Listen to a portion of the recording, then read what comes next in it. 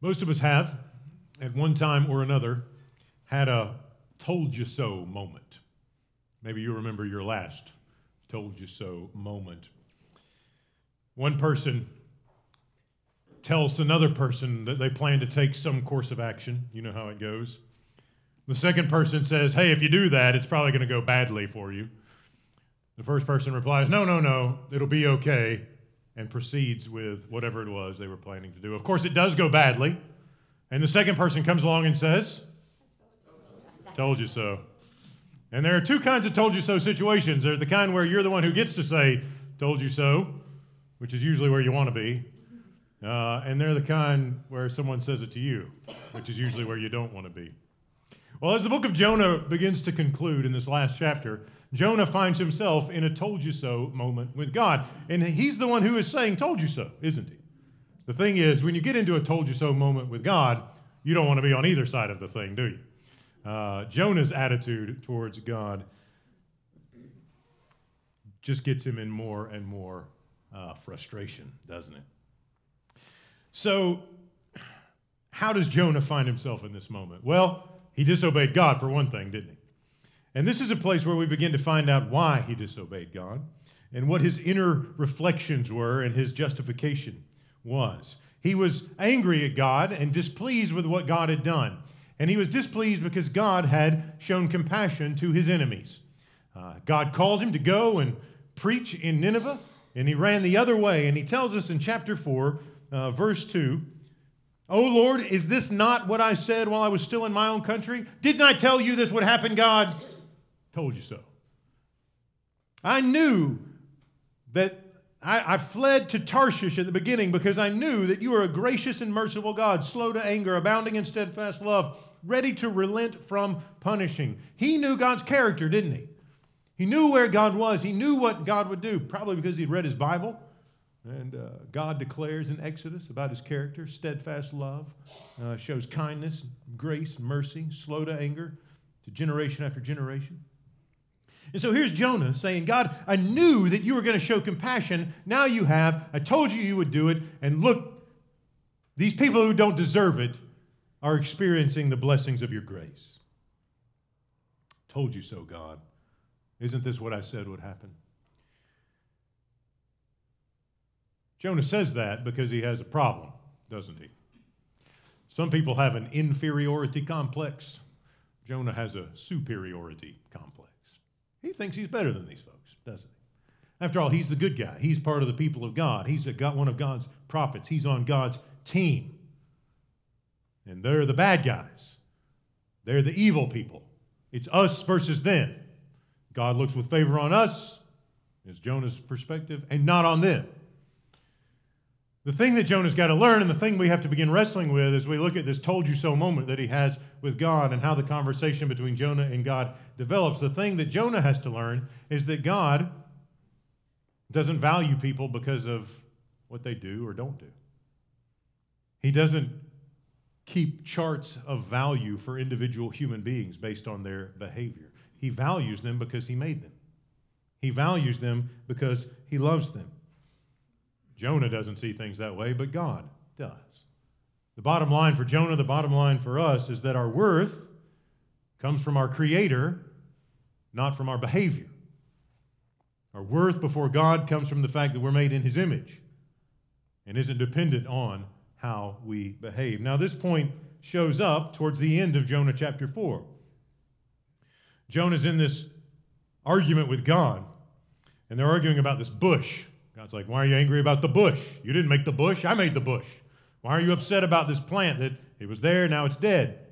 Remember, Jonah had gone out of the city. He'd been in Nineveh. He preached. They repented. He was frustrated at God, so he goes out of the city in verse 3, asks God to take his life, and he sets up this little tent, booth kind of thing, to make some shade. And it says he's waiting there to see what would become of the city. I think he was still hoping God would drop a bomb on the place. He's like, let me get out of town, and I'll just sort of watch from a distance, and maybe, their repentance is half-hearted, and God will know that, and he can just kind of have his wrath on it, and I'll just watch, and I'll be very, very satisfied when it's all over. I think that's what's going on with Jonah there, because when it doesn't happen, he's very, very angry, isn't he? He doesn't get what he wants.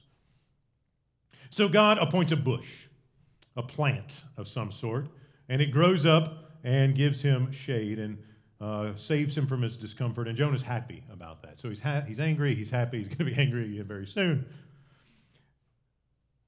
God gives him this bush. Notice all through Jonah, God appoints things. He appointed the big fish to swallow Jonah, and now he's appointed this bush to give shade, and in a moment he's going to appoint a worm to eat the bush so that Jonah's out in the sun again. So God just keeps sending messages, right?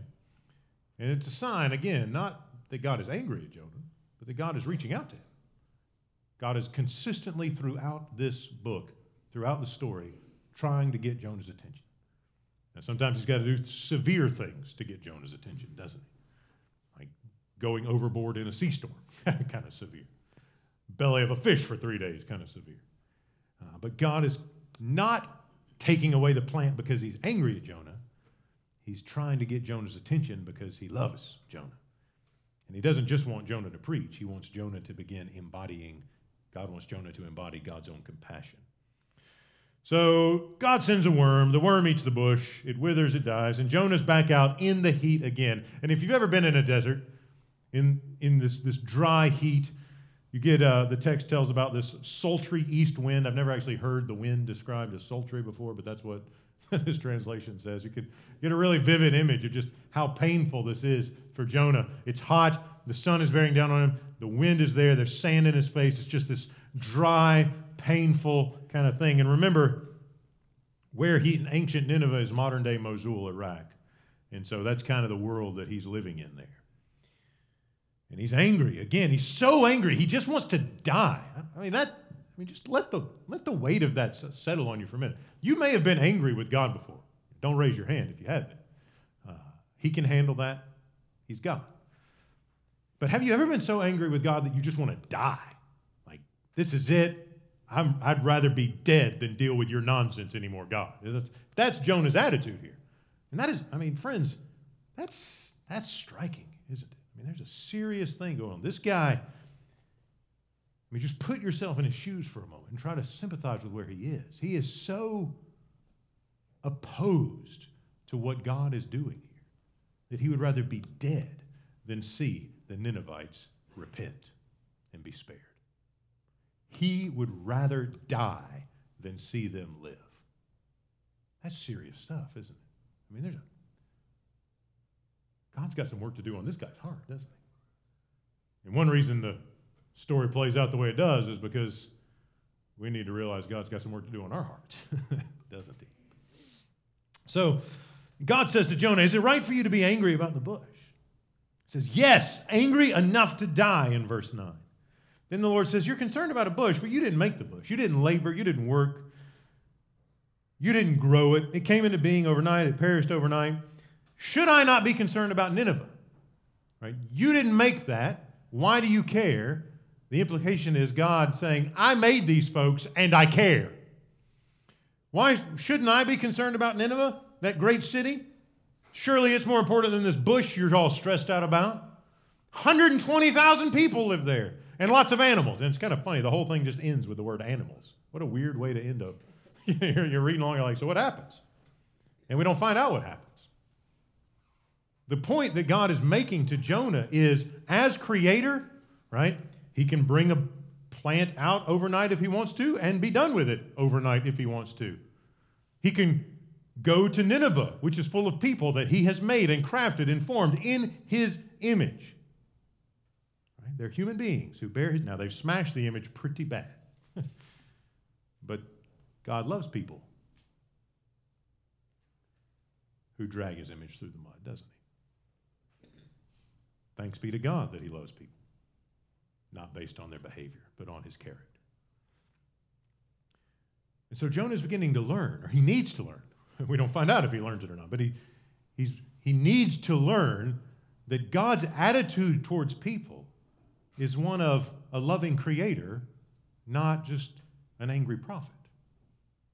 Yes, God has stern words to speak. Yes, there are consequences if they continue and persist in their unrepentance. But God's posture towards Nineveh is one of concern, even though they're wicked. His posture toward the Ninevites is one of compassion, even though they're rebels. Their standing before God doesn't depend on their behavior. His love for them doesn't go up and down based on how good they're being that day or how bad they are tomorrow. His love for them is consistent, even when they run from His love for Him, because He made them and He loves that which He's made. So God's posture as creator is on display in these last few verses. He made the bush. He's done with the bush. He made the people, made the cow, the animals, the livestock. All of God just has concern for His creation. And the value of His creation comes from His character, not from our behavior. Jonah ends, the story ends with Jonah still firmly entrenched against God in this posture, doesn't it? If he's learned the lesson or not, we don't find out. It's a little bit different in the children's Bibles. If you have one at home, go home and read it and see if it doesn't work out this way. Usually, Jonah is a happy ending in children's Bibles.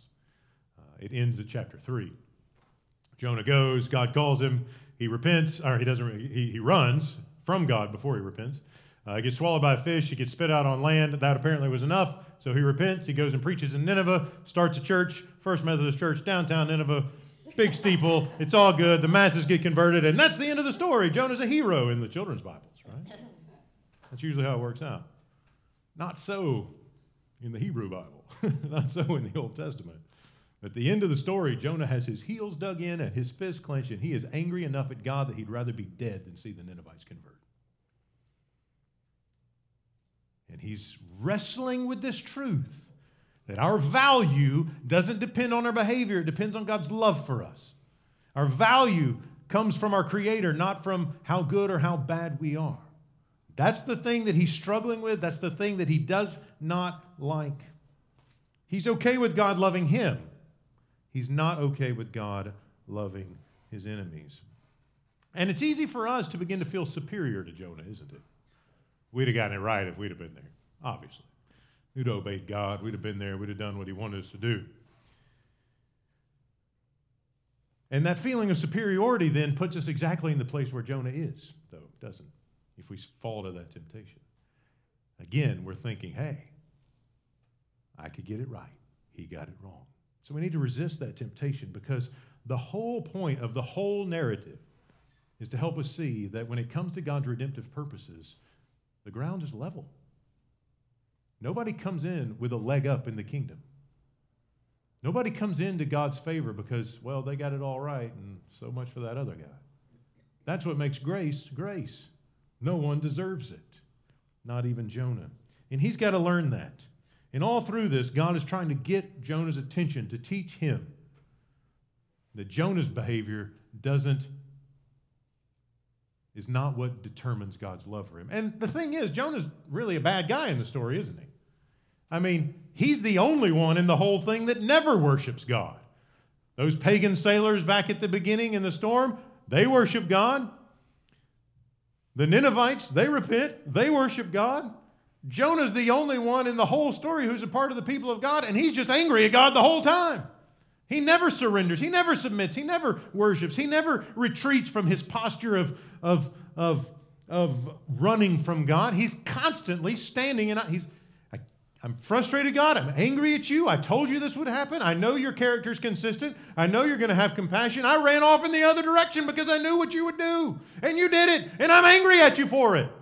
I mean, that's just the whole thing. If anyone deserves condemnation, it's that guy. He's unfaithful. If anyone deserves judgment for bad behavior, it's Jonah, just like anyone else, or more than anyone else. God has called him. He ran. God has called him. He showed up, but his heart wasn't in it. And now he's out in the middle of the desert outside of a city with his fist clenched, and he's waving his arm in the air at God, frustrated. Jonah needs to learn, and God keeps coming back to him. Hey, Jonah, let's talk. Hey, Jonah, let's talk. Is it right for you to be angry? Is it good for you to be angry? Don't you know the kind of posture I take towards you and everyone else? He's got to learn that his value before God doesn't depend on what he can do for God. That's how he comes at it. He thinks he has something to offer. You know, as if God's going to wake up and say, oh, what am I going to do without Jonah? Or any of us. God never shows up and says, what am I going to do without O'Reilly or somebody? Never. His love for us doesn't depend on what we can do for him. His love for us just depends on his character. Depends on the fact that he made us in his image. And Jonah tries to relate to God as somebody who can offer him something. God says, nah, it's not how this works. It's not how this works. And I'm going to do what I got to do to get your attention.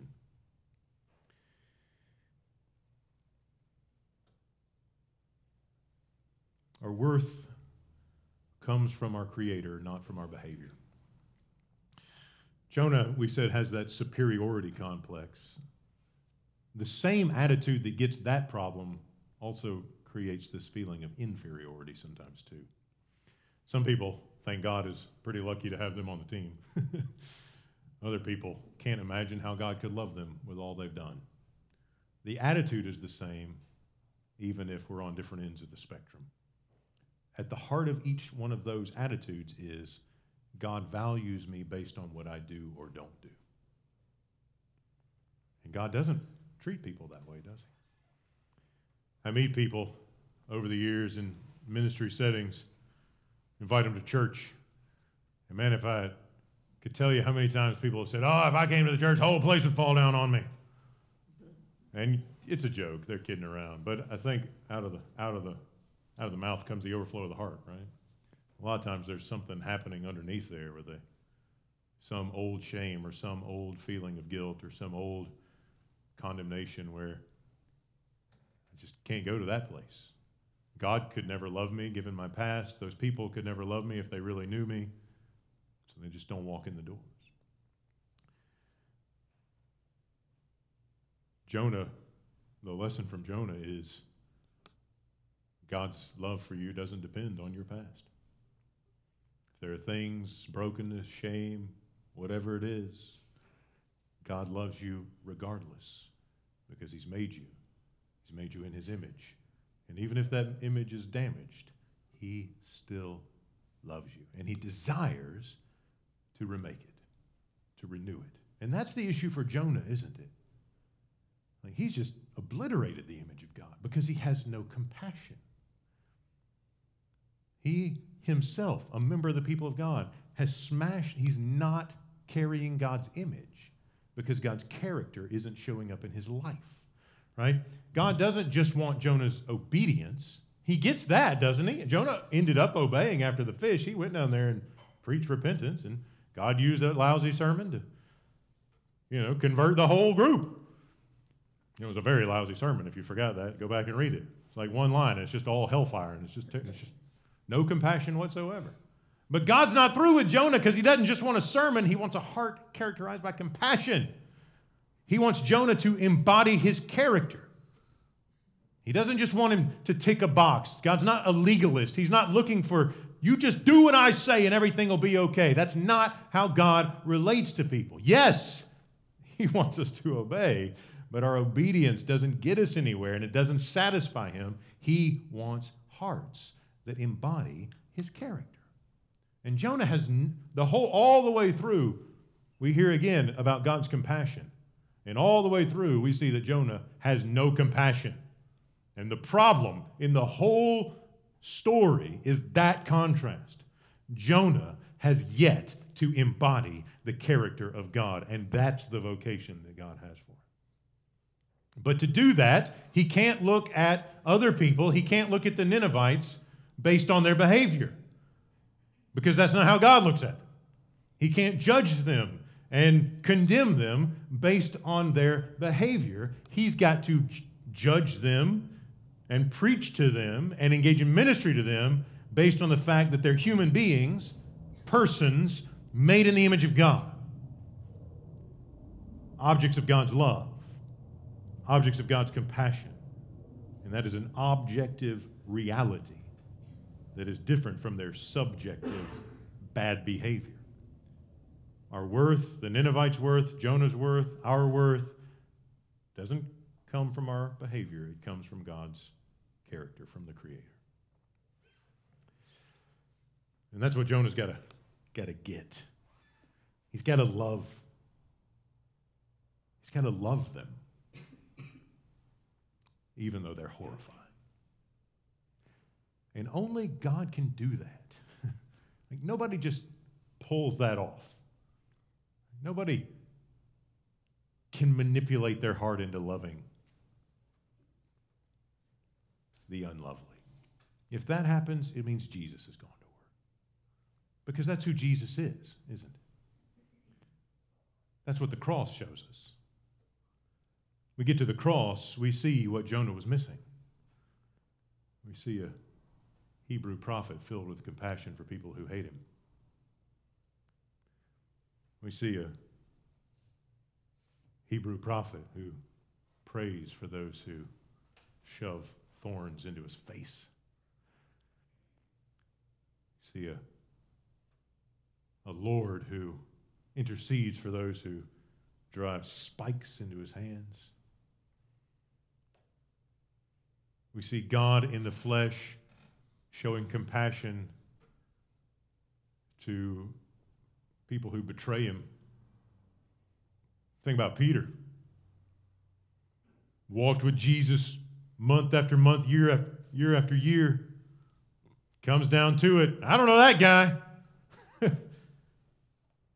Who does Jesus love, though? Peter. Peter's worth to Jesus doesn't depend on his behavior. If it did, fire that guy and get somebody else. Peter's worth to Jesus depends on the fact that Jesus made him and loves him. That's it. Even though he's a scoundrel. And he's a scoundrel. Good news is, Jesus loves scoundrels. That's what Jonah's about. Whether you're Jonah or the Ninevites. The other disciples, as soon as the swords come out, they turn tail and run, don't they? They're gone. Their standing before God doesn't depend on their behavior. If it did, they'd all be condemned. Any of us, if our standing before God depended on our behavior, we'd all be in hell. All of us.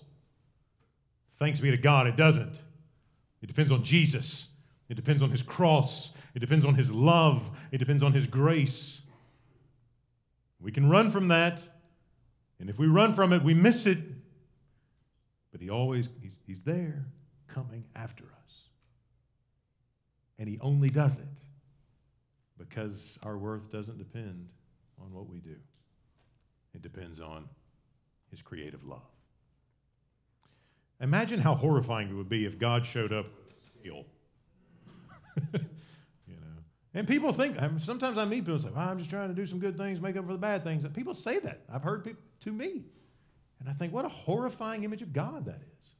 I mean, how would you feel if God showed up, at your house, right? Say, hey, I brought my scales, I got my balance here. Let's take all your good things and all your bad things. We'll just put them in the scales and, however it tips, heaven, hell, that's how it works out. See what happens. Anybody want that?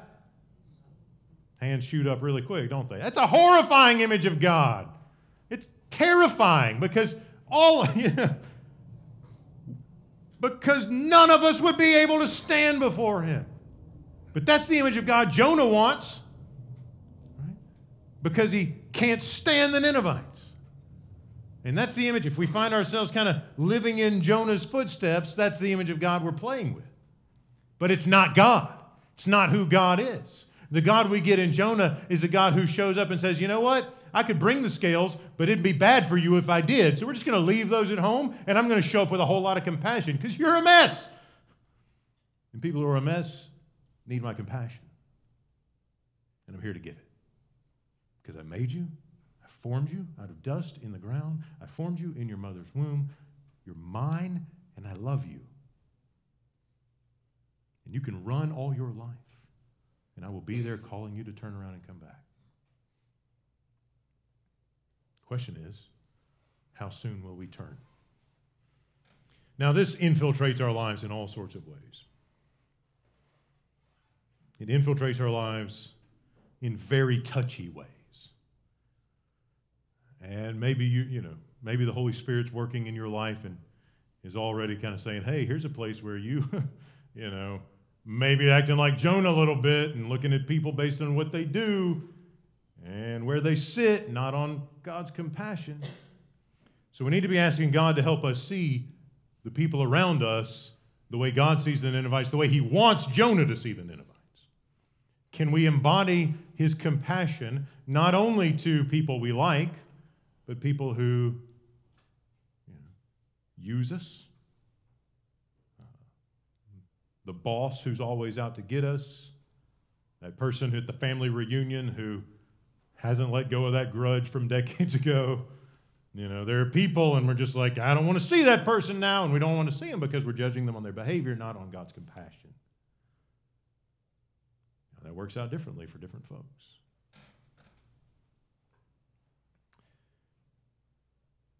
I'll share this with you. It may get me in trouble. An area of struggle for me this week. One place where this happens for us on the level of our societies and our politics.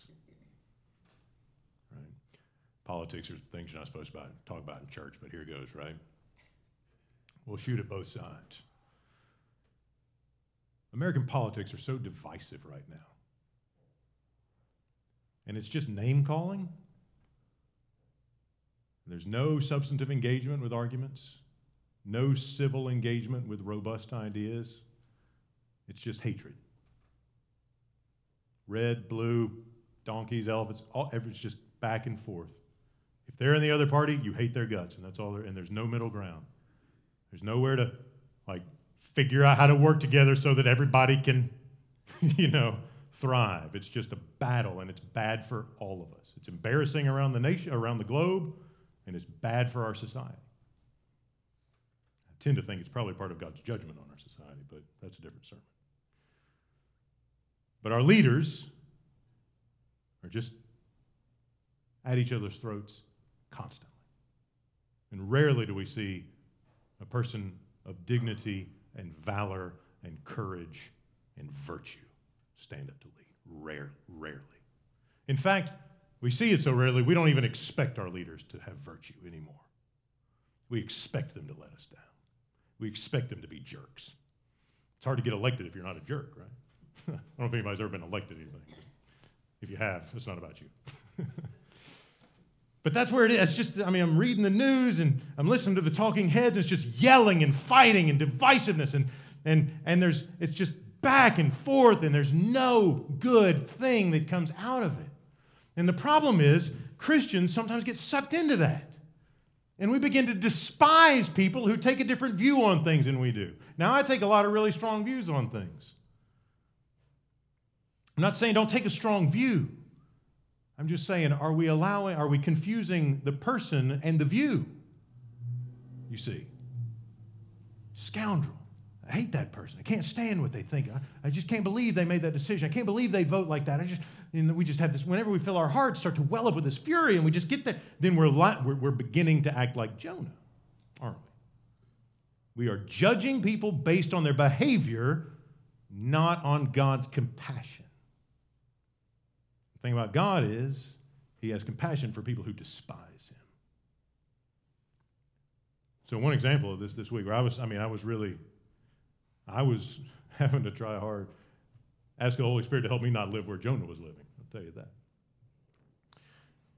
My social media has been filled up with the stuff about the New York legislature and their expanding access to abortion in their state.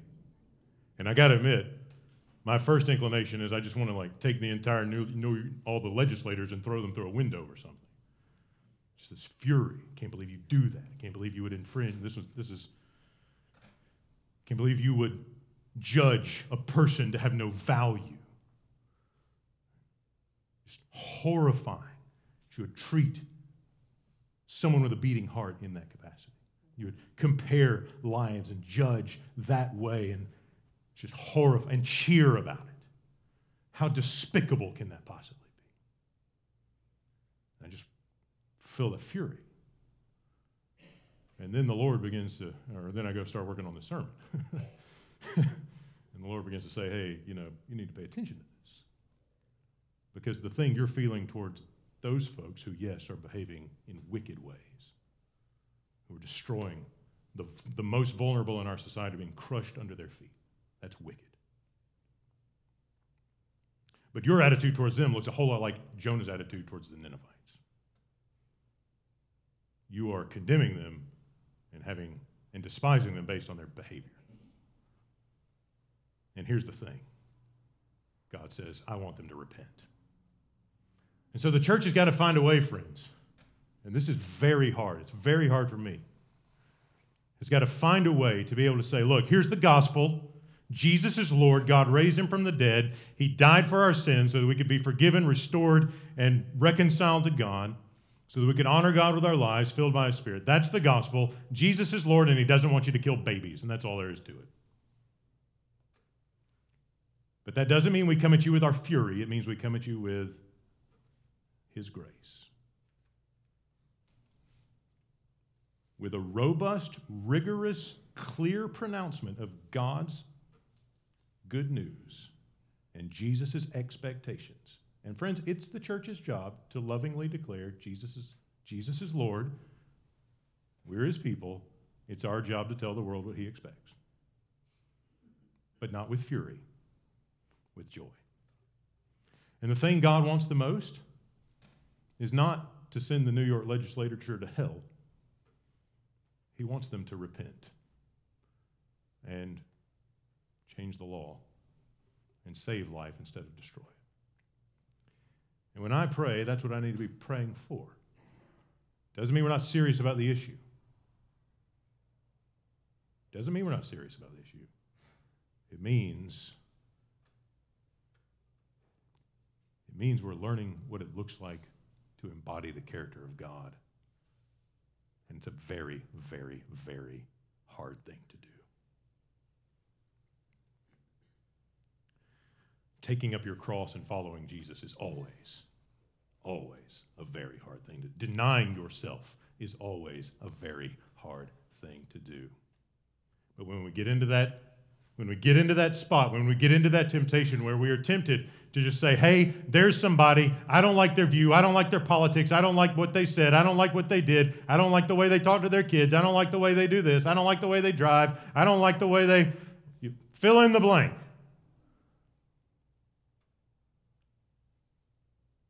Our worth is determined by our Creator, not our behavior. And in every one of those instances, Jesus, the Lord, says, love your enemies and pray for those who persecute you. That's the lesson Jonah had to learn. And it is one of the hardest lessons when it comes to following Jesus.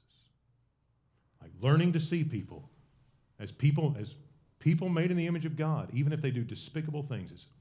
Friends, it's the hardest thing you'll ever do. Thanks be to God, he gives his Holy Spirit. In our own strength, we wouldn't be able to do it.